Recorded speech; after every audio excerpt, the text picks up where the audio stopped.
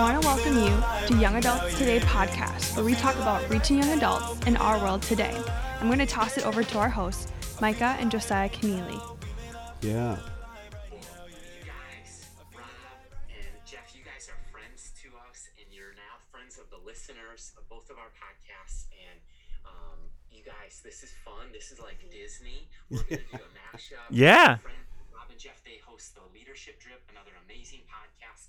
So thanks for subscribing, rating, and reviewing both ways. And we're just here to kind of introduce and just say what's up to the Young Adults Today fan. And we're all about reaching the next generation in our world today. And when you look across the globe, a couple of the people that we've crossed paths with are Jeff and Rob, and they're down near Lee University in Tennessee. And Rob is the campus pastor there. Jeff is a local church pastor right nearby campus. And these two have hearts for reaching the next generation in our world today. So who's ready to have some fun? Let's do this. Yeah, it's going to be a good time. It's going to be a good time. Anytime I talk to someone from Minnesota, I'm super excited because it's just going to be the nicest conversation ever. It's going to be awesome. Yeah. Side note, I'm from North Dakota, so I may not have the Minnesota nice. So like we have a professor. This is total sidetrack. We have a professor here who's probably been here like 30 years, but he's originally from North Dakota, and he always says, "I'm a Nodak, not a Sodak." Is that legit, Micah? Is that personal? I've never heard that, but I might adopt that for Yeah, he'd always like, "I'm a Nodak, not a Sodak." That's how he says it. It's almost as contentious as the SoCal and NorCal conversation. I think so. That I'm very used to. It's like, no, that's very distinct regions. So there you go. Whatever that's Well, worth. so our friends who may think Josiah sounds familiar, he was on episode I think 31 of our podcast, and we talked about Chi Alpha. We talked about his book, but he has a new book coming out. So we're gonna circle all that and just really kind of talk about really what's going on in the context they're in as Chi Alpha. Is it pastors or leaders? What do you guys call it? They're pastors. considered directors, but through like the lens of the school, we're kind of just community advisors. Gotcha. That's what we kind of been doing the last 4 years. So Yeah. we're here for already. So Yeah, It's good to be back on the Leadership Trip. I think that you guys have rebranded. yeah. I was under the old. The Collectives Co podcast Yeah. is what it was. Yeah. That's the one I was on. So now it's good to be back with you guys. Yeah. With rookies on the Leadership Yeah, that's right. Well, we had an identity crisis. We did. Somewhere about podcast 40, I think it was. I don't We're like, remember. this is not who we are. This is not who we are. So what we do. So let's talk about you guys, because we're on a Christian college context, and so it's a little bit different. You guys are in a secular community college. Normandale is a very large community college there in the Twin Cities area. What's the culture like, especially in sort of young adults and their relationship with church? Oh man, I think that's a great question. I think that's a loaded question. So just to put it into context, we are kind of the flagship of Minnesota when it comes to a 2-year school. So 15,000 plus students are enrolled there pre-COVID. And what I say is, like, if you can imagine yourself at an airport, people have their headphones in, they're racing to the next exit, like they're just on mission. They're sleeping on the couches. It's almost like a layover kind of feel when you are literally walking the halls at Normandale pre-COVID. And to kind of paint that picture, it's sad and exciting at the same time to know that some students are living on mission when it comes to their faith, and other people are completely waiting for a breakthrough moment without realizing they don't believe in anything. And so they're kind of just sitting in this waiting pattern, waiting for that next flight to take off. And it's just a very unique, diverse. So we see anything from a 16-year-old PSEO student enrolled there to a 85-year-old enrolled there online or in the classroom. So when you're saying community college, sometimes people 55 plus are like, I need to get my 2-year degree. So it's a very unique campus to begin with. We hone in especially on the 18 to 30-year-old. Primary, if we can really target them before they hit 30, is 18 to about 25. And what we're seeing there is diversity across the board. I mean, like different countries, different cultures, different ethnic groups, literally just walking the campuses. And it's a beautiful picture, I think, of what heaven's going to be like when it comes to color and race and everything. And the gender identity crisis is definitely prevalent on our campus. Not only, but it it feels like the campus itself a crisis, but also the individual. Why was I designed? Who designed me? What does this mean? What do I identify as, or who do I identify with? And so we're just kind of navigating those waters as leaders and being sensitive to the fact the Holy Spirit has placed us there and God has planted us there. But we literally see any and all belief systems. We see the atheist, we see the agnostic, we see the person who's a Christian on fire for God saying, where are all the other believers? So it is a very, very diverse campus on all spectrums, I would say. I don't know if you would add anything, Josiah. No, I think you covered almost everything. I think what's been really unique is the past 3 semesters is the rise of online education. Yeah. And so we'll see many staff, like professors, who teach 4 out of their 5 classes are actually still online as of recording this episode. And then, students might be on campus 1 day a week, and it was already like no dorms and no sports. So higher education is changing, at least on the community college level. Yeah, and yet you got to add sort of the layer to that as well, that it's community college, which is no knock against the educational value. It's just the transientness of that system as it is, right? Because most students start off or attend a community college with the intent to transfer somewhere else. That could be 1 semester, that could be the full 2 years with an associate's, but at least here at Lee, we have a shot at a good 4-year sort of holistic discipleship approach. And some people spend 5. Some take 5 or 6. But I think that adds also sort of the weight to what you guys do, the urgency of what you guys are doing there. Yeah.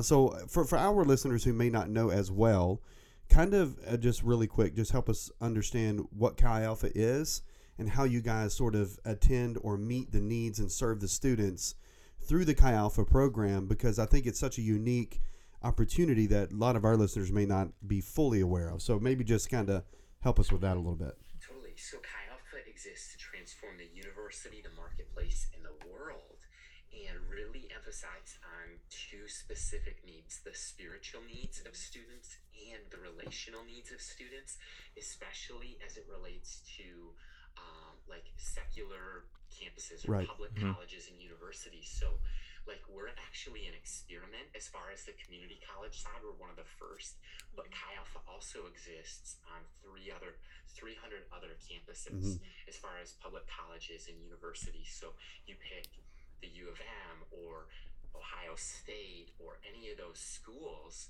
Big Ten schools, and just colleges and universities alike.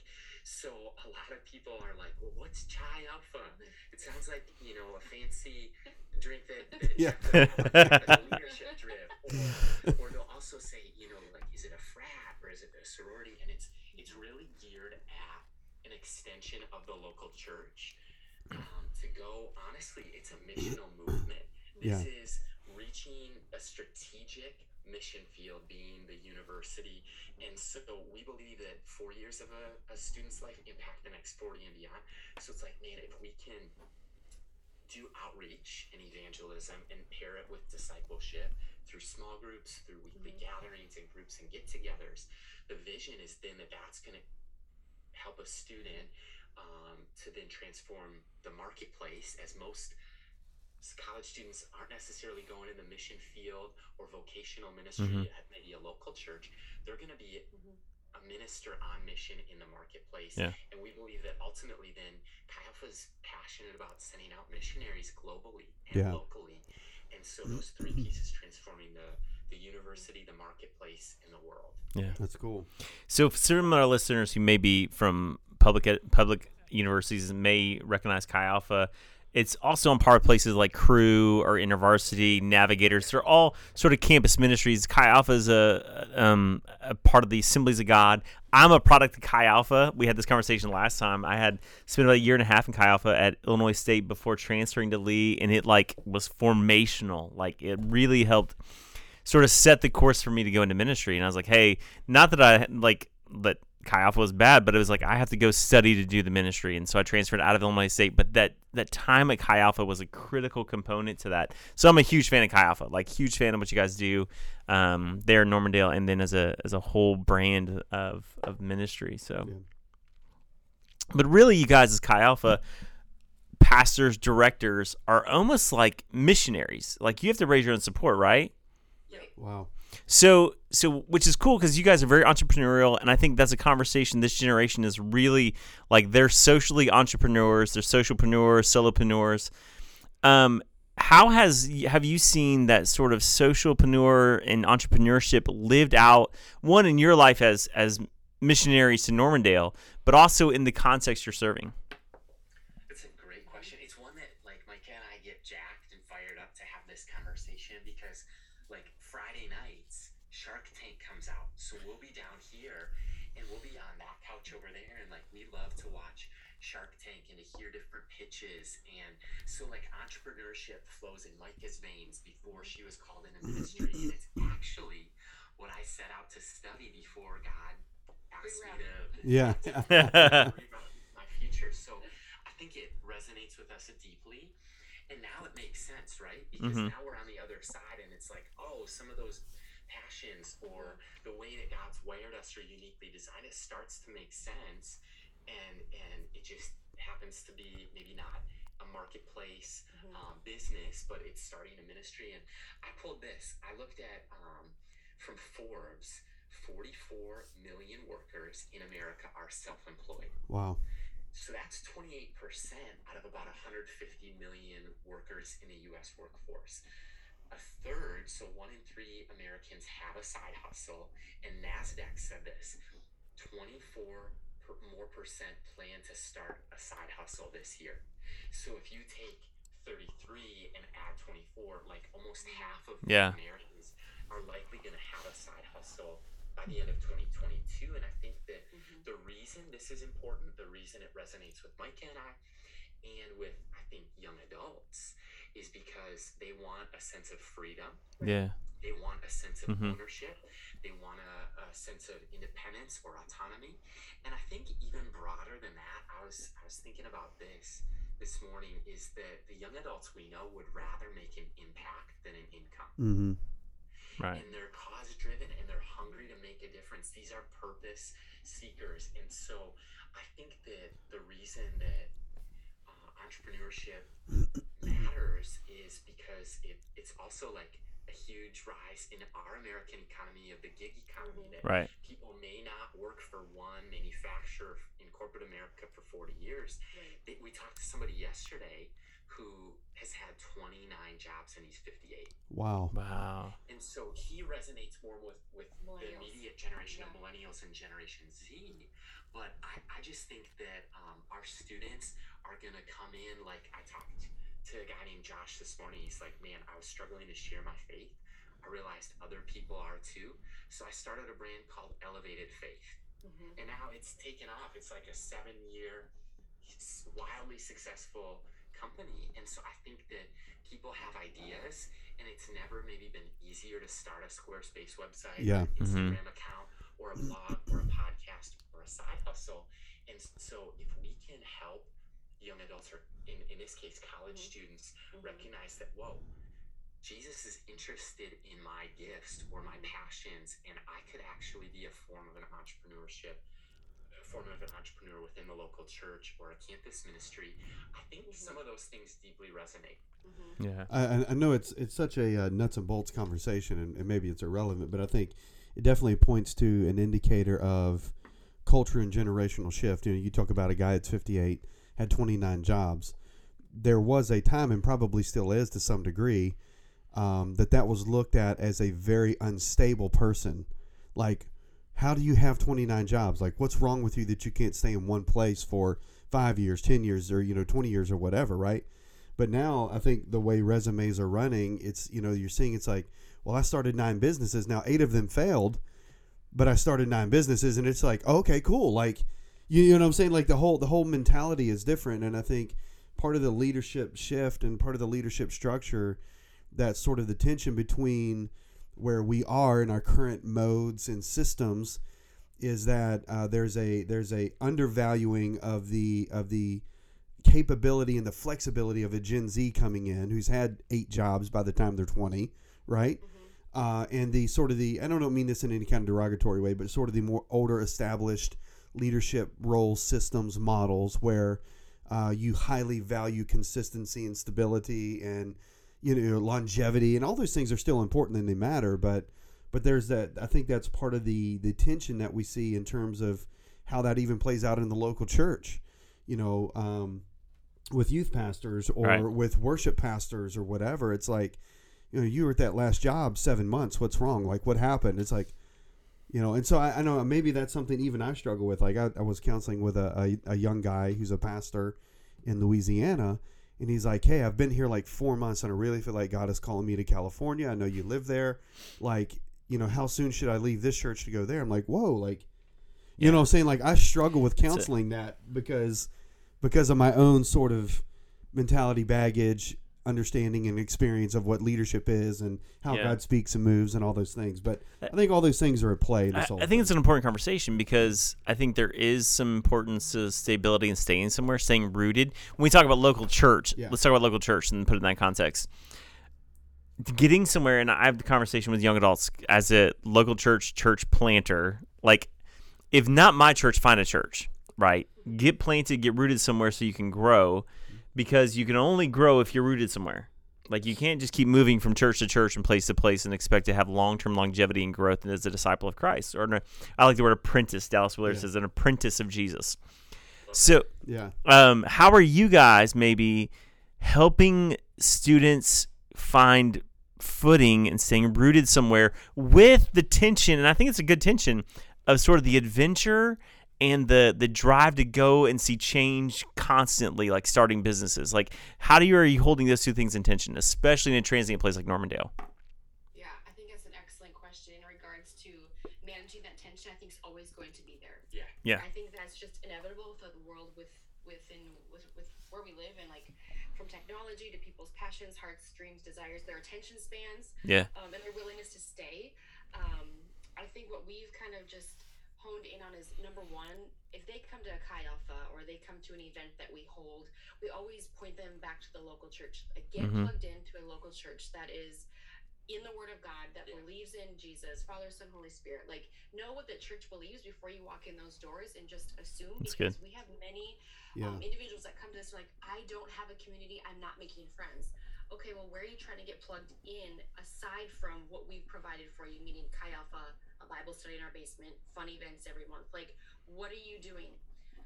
Well, I go to this church for worship, and then I go to this conference over here for this church, and then my online church is like Stephen Furtick, and then when I'm done with that, I think I might go over here. It's like, okay, those are all good and fine in theory, but they're not taking root, and they're not allowing the seeds to even be planted to take root, to grow in their discipleship, in their walk with the Lord, in a community that they feel is sustainable. So I just think what we've been attempting to do is, number one, disciple the students that God's placed before us, pointing them to the heart of Christ, number one. Number two, asking them the hard, challenging questions of who is holding you accountable.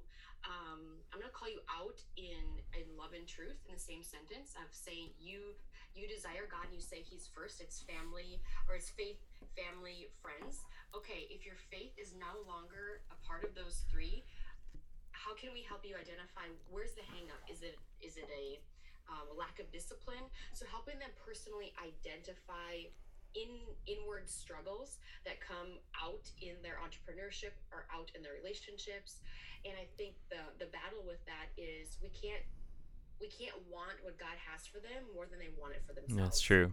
And I think as a leader and as a pastor, you see so much potential in this next generation. You're like, if you would just hone in and like rev that horsepower in like one or two lanes versus just a free-for-all, I think you would find stability in the decision-making process from your business that you desire, the church and community that you want, the relationship with God and those around you. So I think what we're called to do is to point them to Christ, point them to a local church, as well as just provide opportunities for them with what God has given us specifically. So, and then network with the people, say we have students that are going to the East Coast, like, well, then here's some people you need to connect with that we know. At least give us pastor a call, let them know that you're there, So I think that's truth right there. No lie. I had a conversation with two different individuals that Josiah had sent me and said, hey, these are students that were at Normandale. They're now Lee students. You need to connect with them. Like, that's the real deal. They do that for good. mentored this gal, and now she texted us, and she's like, "Look who my professor is," and Jeff, it's your wife. Oh, no way! That's so funny. That's cool. And so it's like, what a small world. Yeah. Just as a maybe as a sender or as a launch pad. Yeah. Or maybe more in an environment where it is like we kind of talked about, like the layover. Mm-hmm. Yeah. Okay, so when you land in Tennessee, here's a great church. You Yeah. already picked out your college campus, but here's maybe somebody you should have coffee with or connect with. Yeah. That's so cool. That's cool. Love it. So in this vein, though, we talked about the stability of church. How are you guys helping young adults push into the adventure of whether it be in the school setting or the entrepreneurship, the side hustle business? How can the church respond to that? Like, I feel like that's an interesting space that the church hasn't really looked at. Like, how do we help people like be kingdom minded in entrepreneurship? Right. That's a great question. That is a really great question. I look at like our leaders in the local church aware of this and reaching young adults in this immediate generation, being millennials and Generation Z. Some are. Like some really are on the front edge of like entrepreneurship and like giving the keys to the kingdom, so to speak, and like not just delegating tasks but delegating authority.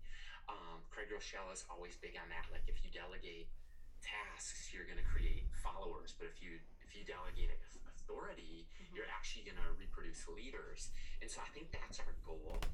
And here's just like my observation as somebody who's grew up in a local church, has been on staff in a local church, and now that we are like on the campus missionary side of it, we're rooted in a home church. Right. Like, we attend, we serve, we've got small groups, we try to be involved. Like, this is the local church where we've dedicated our daughters to the Lord, and we're in community inviting people in. And what I've realized, though, is that we've, as the capital C church, really moved to an attractional model which prioritizes weekend gatherings, and that's amazing. And I'd say the rally cry of this generation is twofold. This is just what I believe. I believe that young adults and college students are saying this is a rally cry. First, what about us? Yeah. And the second is similar. We want more. Mm-hmm. And what they're saying is, like Micah brought this up, they want more touch points than just see each other once a week on Sundays. They want like Sundays for sure, but they want to go out to lunch afterwards. They want to maybe have a Bible study or hang out, like have friends. They might want to meet their future spouse, and the local church is an amazing place to meet your future spouse. It's where we met. And so I think to lean fully into this and to embrace this, I would encourage leaders and listeners to be comfortable with this tension, and to not be threatened or intimidated by the next generation, but to be secure and to say, you know what, you're going to reach some people that I would never reach. Let's do it together. We're on the same team, and so I'm not going to be threatened like Saul. I'm actually going to embrace and empower the next generation, because I think that one more thing that I see is college students have questions. Yeah. And they're asking hard questions sometimes, and they'll say things to me like, okay, so the questions that I have, nobody's answering in the church. And the answers that they're giving me at church are the questions that nobody's asking. And I think similarly, like Grant Skeldon once said, he said that the most cause-driven generation is at times at odds against the most cause-driven organization, that being the local church. And so I think that, like, if it's the practical, I don't know the answer, or we haven't cracked the code, but I think conversations like this one are really important to have, to say, okay, we have somebody who's on the board of a nonprofit. Could they be on our finance committee? Right.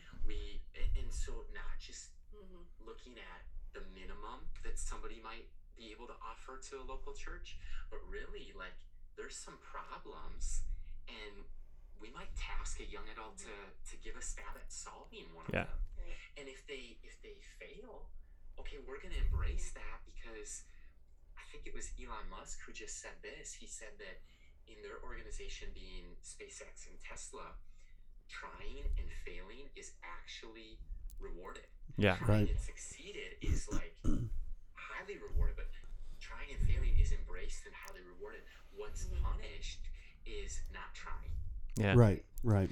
I would say from our perspective, guys our age sitting at the table who are in leadership, when we encounter a young adult and they say they're going to be a blogger or they're going to make money some other way than what we traditionally think, I think as pastors and leaders, before we criticize, we need to listen. Like, because there's people who make legitimate money on TikTok or wherever it is, whatever the platform is. Like, we can't like look at a young adult and go, well, you need to get a job. Like, when they're going to make 4 times the money we're going to make being an influencer or whatever it is, or having a T-shirt business or whatever the niche is in this sort of gig economy and whatever. So I would recommend to leaders who are Gen X and older, maybe, when you encounter a young adult whose vision is something out of the ordinary, be slow to speak and encourage. Yeah. And I think as you're talking about more, Josiah, I think at least in my context here, what I'm finding especially on college campuses is that students also want something more than surface level sort of doctrine, Christianity, preaching, conversations, right? I mean, they are already entertained hours a day on their phone, right? I mean, they're already are laughing at videos. They're already like consuming content, or they're already entertained. And I think this attractional model, which I'm not against as a former church pastor, right? Like I'm not, right? I'm not against the attractional model, but I think there's also, as we evaluate our structures and our systems, especially in the local church, we have to begin to create space for these alternative conversations that do allow, especially younger Gen Z, millennial Christians to ask harder questions, to dig deeper. And there's 1,000 ways that you can do that through small groups or through different sort of outside programs or whatever. I mean, that's not that point, but I think creating the space to initiate those conversations so they can get more. Yeah. The students that I'm encountering here, they're not impressed with all the things that we can produce. I mean, the intensity that I'm finding is in the small rooms, gathering spaces where there's 10, 20, 30 students who are just absolutely pressing in to know Jesus. They really want to know who they're following. They want all of him they can get. They want to know the power of the Holy Spirit that it talks about in the Bible, and they're thirsty. They're hungry for it, right? So I think when we start talking about more, we also have to, as leaders, understand that this is so far beyond performance-driven realities and attractional models in church and building congregations, which is important. Like, I'm from a megachurch context, so that I'm not against any of that stuff. Right. So I think this generation is so hungry, and I use this word loosely because it's become so many other things, but the authenticity or the authentic presence and power of Jesus, right? That's true. That's really what they're after. That means at the end of the day. Isn't it funny how hype is out with this generation? Oh, yeah. Really absolutely. Yeah. No hype. Yeah. Like, zero. Like, I mean, just our church. We're not online or anything, so our church is like the least hype church in town. Like we are like so not hype, but we're that word authentic or authenticity is what we strive for, and we found kids attracted to it and attracted to authentic conversations and willing.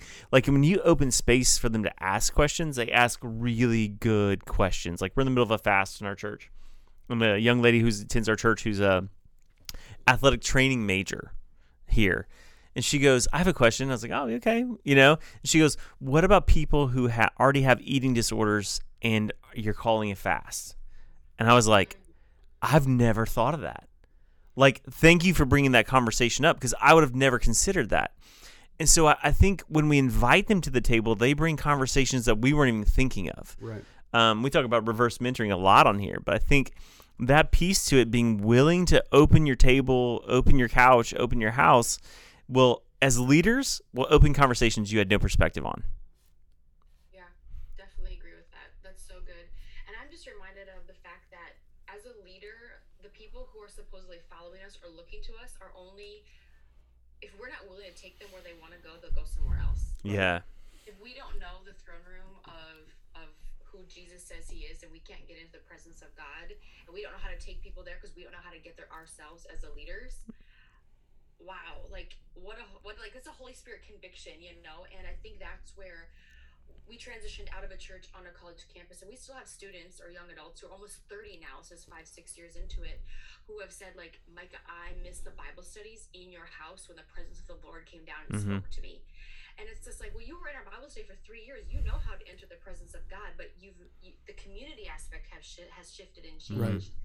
And I think as leaders, like, if we want people to go with us, we need to validate and listen to their dreams, their passions, and help them unleash what God has already given them. And if we don't know how to do it for ourselves because we're narrow-minded in our upbringing or our experiences and everything, I'm just reminded of, this is kind of going back a little bit of, like, how do you bring up the entrepreneurial side of the next generation without, like, squandering their dreams or laughing at their, oh, you want to be a blogger? Oh, wait, what? You're going to make 5 times more than I am. But I mean, what we did strategically for our wedding, because we had a budget and because we had so many friends that wanted to start a business, we had 3 different people that we were able to bless in that process. Photographer, she goes, I want to be a wedding photographer. Would you guys, like, I'm offering this and you would be my first wedding. Now she's off taking and doing photography. Yeah. Mm-hmm. And then the second one is videography. Okay, one of our friends really want to launch his business and do this. Would you do our videos? And the third one is you want to make your own cupcakes. Will you do the cupcakes for the wedding? So even if the church could team up with individuals that they know have dreams and passions, and maybe sign a 3-year contract, a 6-month contract, or maybe a one-time thing or event where it's like, I want to be able to pay you at this, but if you want to volunteer on a Sunday to this capacity, that is also an opportunity. And I think that's one fun thing that we've learned, the entrepreneurial side. But it's like you said, Jeff, like, we need to be the ones listening and invite people to our table, but be the one to be silenced and just listen to the conversation unfold of what are they wanting, asking, and desiring. And one of our professors, Brian Pingle, what do I have to bring to this conversation? Why am I here? And what do I have to offer? So as pastors and leaders, that's a humbling thought to approach every conversation with. But I think it's essential if we want to stay in tune with what is currently happening, as well as, turn our ears, to the person who is, of the next generation, if we want it to continue. So yeah, I think from a leader's perspective, and again, Jeff and I are a little older. We've got a little bit more. I'm the only one with gray hair. I don't know why you don't have gray hair yet. Hey, bro, I don't know, but we got a few more miles under our feet, right? So, and we've been through some stuff, and I think this is such an important conversation, and we talk about a lot on our show, and I'm sure you guys talk about on yours as well. But this whole bridge that leaders need to cross in order to create a preferred state of a future reality, because the bottom line is church is not going to look like it does today 20 years from now. It just isn't. It can't. There's just too many variables at play. There's just too many realities to contend with. I mean, everything from Oculus and VR and, what does virtual church actually look like 20 years from now? Like, are we, is Furtick going to be like, hologrammed in to like, you know what I'm saying? Like, what's that going to look like in 20 years? Because those are real conversations to have, right? So as leaders who are, and we are protective, we're shepherds, where our hearts and our minds are trained a certain way to lead a certain way. And what it takes for us to untangle or detangle that is a massive undertaking, right? I mean, you're literally untraining yourself from all the things that you've ever learned or experienced in a lot of ways. And so I guess sort of that two-way street is patience from the Gen Z millennial side to understand, hey, we're not being roadblocks on purpose. Like, we don't despise your ideas. We just don't actually know how to deal with them yet. Yeah. Like, we don't know how to process what it means to do a lot of these really cool things that you're talking about other people are doing. And I think a lot of leaders aren't opposed to new ideas. They just don't really have a clue what to do with them.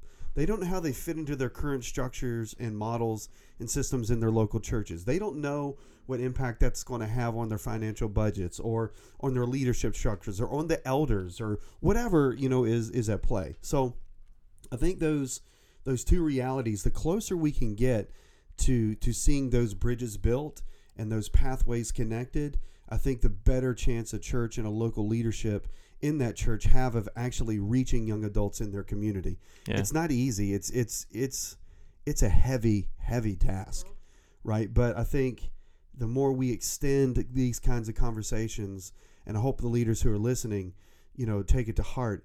You don't have to change everything at once, right? Start with literally one conversation with a young adult, a Gen Z leader in your church, and say, how can we partner together on one thing? Yeah. In just this one aspect of ministry for next 3 months. What does that look like? Like, take it off in bite-sized pieces. No, and I think like we're doing right here, this is not an anomaly. Let's not say that, but it's what I think is cultural, the collab culture of a generation. Like, you see it in music all the time. It's like somebody's the artist featuring somebody else. And those are the songs that explode because they take two fan bases, they merge them into one stream, and that takes off. So, and it's a conversation that maybe we can dive into later, but the collab culture in the church. Yeah. So, like, we grew up in a competition culture. Like, we weren't going, like, we were going to help that church. Like, they're going to take our sheep. They're going to steal our people. Or whatever, and I think now the Gen Z culture and the younger millennials have this collab culture. Like, I was talking with a young adult the other day. They are the first one to celebrate somebody else. Like, somebody drops a song, like their friend drops a song, everybody's sharing it. Like, it's not about competition, it's about collaboration. And like you were talking about your wedding. So I think to piece these conversations together, I think an interesting question would be, how do we create a collab culture in the Big C church? Yeah. Well, I guess here's a recent conversation that Micah and I had in our marriage. It's like we were just each describing our own experiences. And I was like, okay, Micah, I've taken a step towards you. Can you take a step towards me? Mm-hmm. Or it was vice versa. Mm-hmm. It's like Micah was like, hey, Josiah, I took a step towards you. Can you take a step towards me? And I look at, like, I just wonder at its core if it isn't a younger generation approaching the older generation with honor and saying, I'm here, I've come with questions, I'm here to serve your vision, I want to be an extension of Jesus and your vision, and I'm here to serve.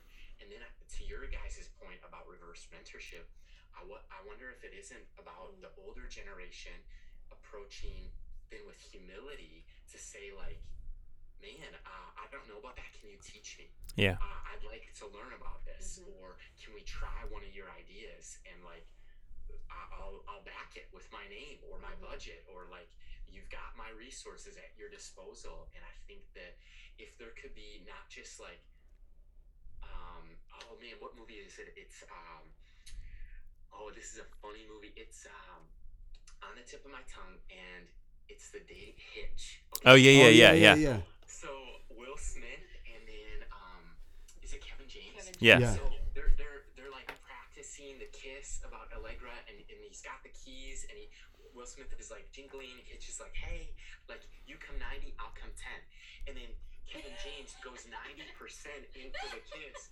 and then Hitch never goes the 10%. So Kevin, so then it ends up being that Kevin James kisses Will Smith. You never go to 100%. You never go to 100%. But kind of like that is the picture I get of, like, two generations taking a step towards each other and not making out. Yeah. Good clarification. Yeah. Good. Intimacy, perhaps. Like, we can appreciate spiritual intimacy. Like, work together. Be in tune with each other. But don't make out. Yeah, that's bad. Here's my observation: is, like, Jeff and Rob, you guys literally embody what you're describing. We have friends who maybe you've had on the podcast, you've highlighted, you've celebrated them. Even, like, I know this about you both, is you guys are celebrators of the next generation. You're actively taking steps. So, like, what would you say to that same question to maybe the listener who's like, okay, I want to be more available, or how can I celebrate people who are in different generations, or how can I start conversations of collaboration? Yeah, That's I think question. For me, I have students all the time. Talk to hundreds of students a year in my office. Whatever. I think for me, one of the big things is trying to help them focus their energy and their passion. Mm-hmm. And so I don't really feel like my job is to always create their ideas or bring their ideas to reality, but to help them actually move forward in a pathway that helps them do it on their own. So, for example, there's a group here of students and a few alumni that we started this past year called the Exiles. And really, we're just in this stage of whiteboarding many different ideas, but it's the 4 core leaders that are all Gen Z students and like a couple alumni. And I literally sat down with them and say, where are we? How can I help? Where do you want to go? And like, what do we do to make that a reality? And so I lean heavy on them to construct what they want to build. And then I feel like part of my role is saying, okay, if you construct that apparatus, here are some possible or potential roadblocks or pitfalls that are going to be there, but also here are some potential benefits if it works. Yeah. And so then I help them create healthy decision-making processes for their own dreams and ambitions. And I think I serve them best in that way. And then where I can and where I need to, I advocate for them. Where I can and I need to, I resource them. Where I can and I need to, I applaud them and publicly push them and all those things. But I really feel like as a leader, my main sort of, I wouldn't say job, but one of my main sort of tasks in celebrating and leading the next generation is not doing the work for them, but teaching them how to do the work themselves. Yeah, Bible. Does that make sense? And so I think that's the approach that I take with a lot of students that come into my office and share these ridiculously crazy dreams and not flinching when they do. Like, dude, that is awesome. Like, you want to do this? That's incredible. And but how's that going to work? Tell me how you plan to do that. Like, what's the first step? What's the first conversation you need to have? Who's the first person you need to call? Like, what's the first piece of paper you need to write on, like to sketch this out? Can you do that on a napkin drawing? Like, all those kinds of things. And so just empowering them, equipping them to help put feet and hands to their own callings and passions and desires. And listen, I think from this side, from the podcast side and from our own personal socials and different platforms, we just live very open-handed with those resources. Like, it costs us nothing to share something on social media. Yeah. Like, it costs us nothing to like go, hey, when this is our friend who dropped a new song or has a new book or whatever, and to go, we're proud of them. Like, there's great value in it, but it costs us nothing. Like, so we live very open-handed with those resources, and we live open-handed with resources we have. Like, I was telling my wife, I was like, this is like, we had a conversation. And this girl's like, I want to like preach and teach, and I feel this gift and calling. I was like, all right, I got a book for you. Like, I'm going to give you this book. And I was like, this is how we lose books. Like, they never come back, but that's okay. So I think we just try to really live open-handed with what God's given us. Like, it's not ours to begin with, right? The earth is the Lord's and everything in it, including everything we have that's a resource. So if we live open-handed, releasing that wisdom, information, money, platform, space on our podcast and Instagram Live, whatever it is, then we're just funneling God's resource for somebody else, for the kingdom of God to be used. So, I mean, I think for leaders, I think living open-handed with what God gives you, because the crazy part of the principle is the more you give away, the more space you have for God to give to you. Like, the more he trusts you with that. Like, I mean, so if he trusts me with a little bit and I give that away, I've made space for God to give more to give away. Yeah. And that's how we expand the kingdom. And I think, especially promoting next generation. And Jeff and I said hundreds of times probably on the show and even off the show, our primary goal in what we do is to steward whatever it is that God has given us. Yeah. We just want to be good stewards. Like, we're not on the circuit. Nobody's calling us to, at least, Nobody's calling me. We're not like on the big preaching circuit somewhere, and that's cool. Like, we're okay with that. Like, that's not our goal. Like, our goal is to really do everything we can to facilitate these kinds of conversations, because our passion and our heart is so bent for the local church and for the young adult leader, because this is the most important time, I think, in the history of the local church, where young adults should and ought and need to be leading with genuine authority and power and influence in the local church. Mm-hmm. There's never been a greater time in history for young adults to get engaged and to make a difference in the local church than right now. And like, churches, and I know we're talking primarily in an American context, and that's fine, but But churches need young adults. They don't even know how bad they need young adults. Yeah. Right? And so it's so imperative that we spill into them and pour into them the things that they need to understand their value and their worth, not only in terms of the kingdom of God, they know that he loves them, but really in terms of their immediate and direct impact that they have on what the Bible calls the bride of Christ, the local church. Right? I mean, it's just... Yeah. So if I were reflecting, and so we're, I don't know, 5 months into our church plant, I think, something like that. And we had what we call DNA, so second step in our assimilation process. We had 6 young adults taking spiritual gifts tests, identifying their gift, and we're going to identify how to place them in the body of Christ with their gifts. So that's what we did last night. And we love it. So 85% of our church is probably under the age of 25. At least 85. Maybe 90% of our church is under the age of 25. The problem is 85% of my church is under the age of 25. And I need spiritual parents to step in to mentor and lead. So I think, like, in this tension, we need both. Yeah, like, we need the young adults in church, but if you're over the age of 30, you can be a spiritual parent. Like, you're 2 steps ahead of somebody. You can mentor, you can lead, you can invest. All you're responsible to do is give away what God's given you. And so I think the call is both to gather young adults, but to gather those who can invest in them. We need both so that we can make this thing run. Because what we've heard over and over on our show, and probably your show as well, the multi-generational churches are the churches that are winning. So you skew young. Dr. James Emery White, I think we both had as a guest, says skew young, but have multi-generational churches invest in them. And we're skewing young real good. Yeah. But if I was calling for help, it would be for the adults who love the Lord and have had a long-lasting relationship with him to step in to help us lead. And I think that's what churches need both. They need the young adults, and they need those bent toward them to step in to lead. Yeah, and I think all of the research and all of the data that we're finding, both in the secular context and in the sacred context, Barna or whoever else, C. Grayson Miller, whoever you want to read about Gen Z, they're all emphasizing the necessary and absolute importance of intergenerational relationships, and how that is so formative and transformative in the life of a Gen Z person, student, whatever. And I don't think we need to ignore the data because it's there. Yeah. So I think that's a critical piece of it.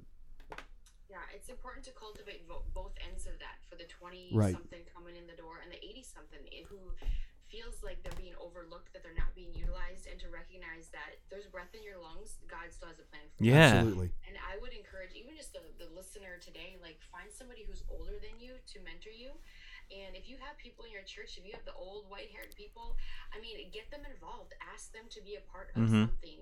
And some of the fun things that we've done in the past to see that generational gap come together was actually a generational supper. So the younger people, they sent us on a mission trip. 27 of us went to Kotzebue, Alaska.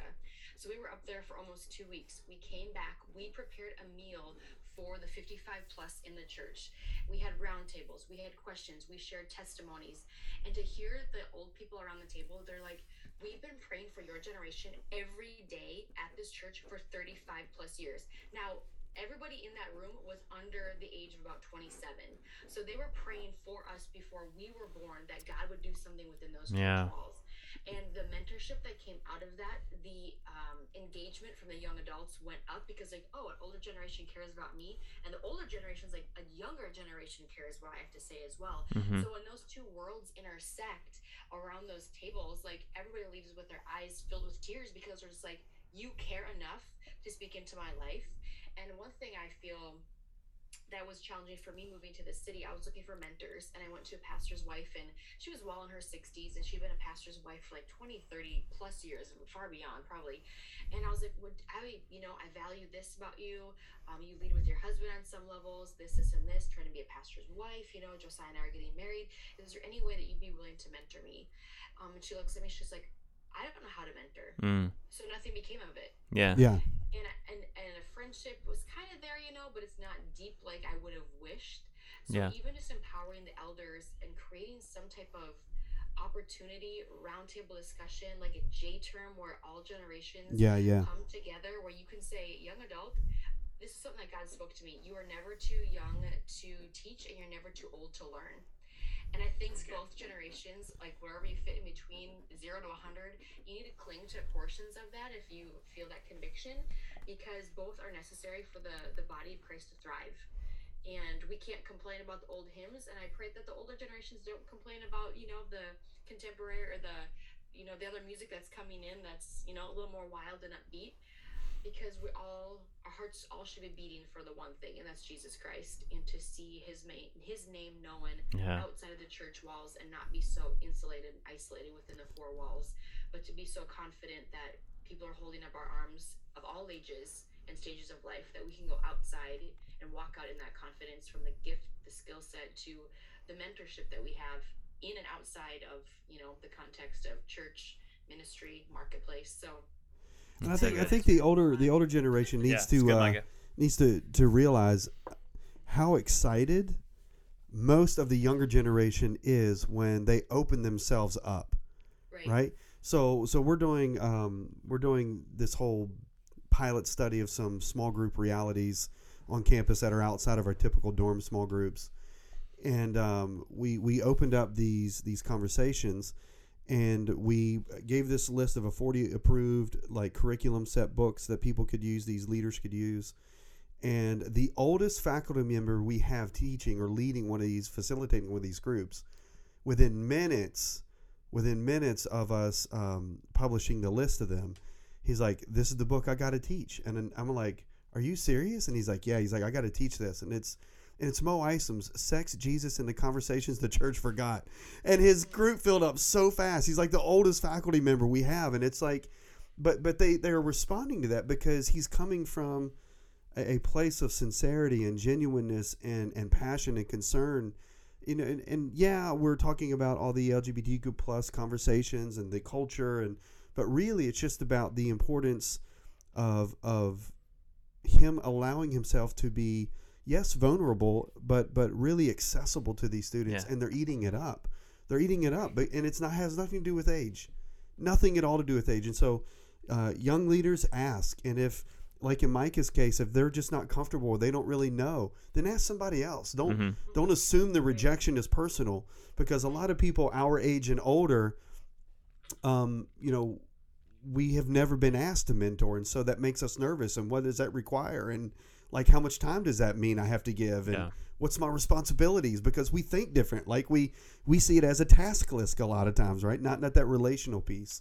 So keep asking, find it, go for it.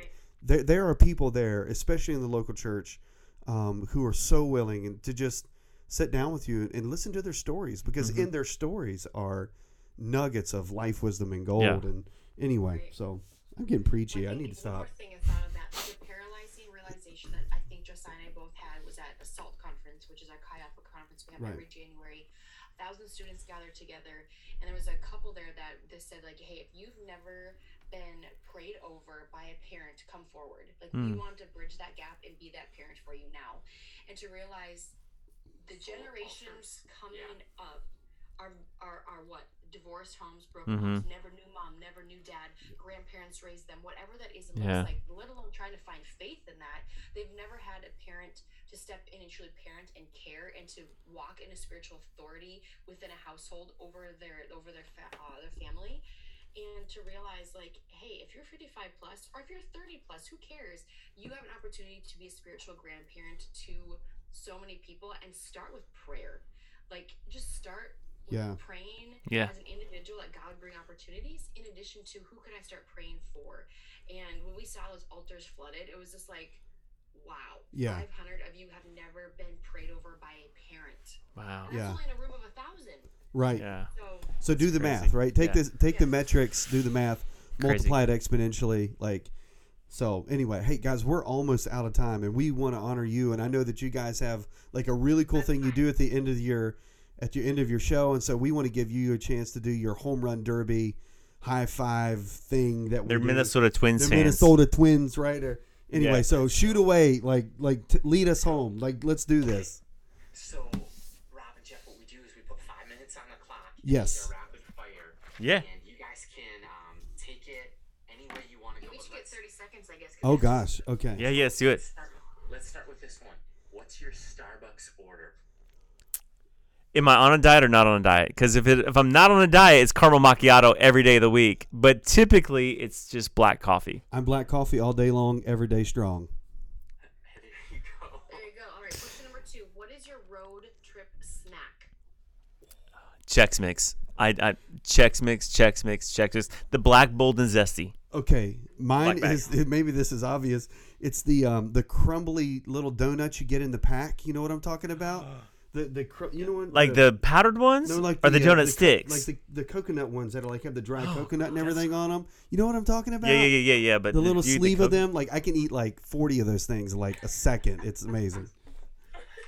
What about dream vacation? You can go anywhere. I'm a beach guy, so probably somewhere Caribbean or Mexico, or you went to Hawaii. So I guess I'll take Hawaii since you already been there. Oh gosh.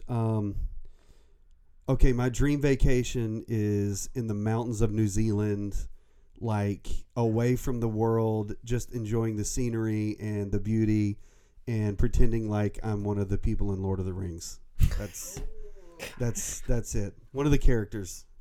Let's do it. All right, so question number 4. What is a must-read book for us and the listeners today? I'm going to throw it back. We talked about this before. An older book that's more seasoned is Andy Stanley's Next Generation Leader. It may be out of print. If you can find it, try thrift books maybe, but it is a quintessential young leaders read. Yeah. For me, and I mentioned this because it's one of the books that had the greatest impact in my life outside of Scripture, obviously. It's John Bevere's Bait of Satan, Learning How to Deal with Offense. Yep. It changed my life. Yeah. Well, we've already talked about this, but the heart of why really I think we're all having conversations like this one is we believe in the next generation. Yeah. So if you could encourage the listener as far as why is young adult ministry important? Why is discipling the next generation important? What would you say? I think it's the plan of Jesus. That's the whole point. Like, I mean, it's what we're here to do is to live out our lives in such a way as the next generation falls in love with him and they want to pursue him with their whole hearts. Like, that's the whole plan. Like, that's why it's important for me. I would say God's generational. Like you see throughout the scriptures, from one generation to the next. And I think God is a generational God, and that we have a responsibility to be passing down faith generation to generation to generation. And I think that starts with the responsibility of leaders, young and old, that we're handing it down to somebody else.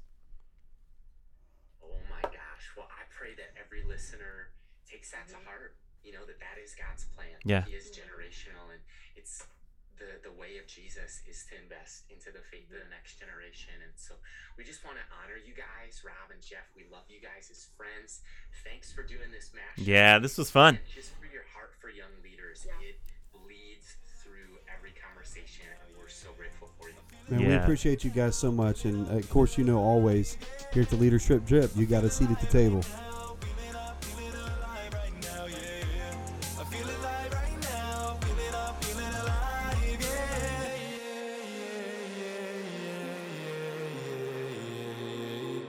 Thanks for listening to today's conversation on the Young Adults Today podcast. If you enjoyed today's episode, go ahead and subscribe, rate, and review this podcast. Plug me in, I'm getting charged up right now, yeah.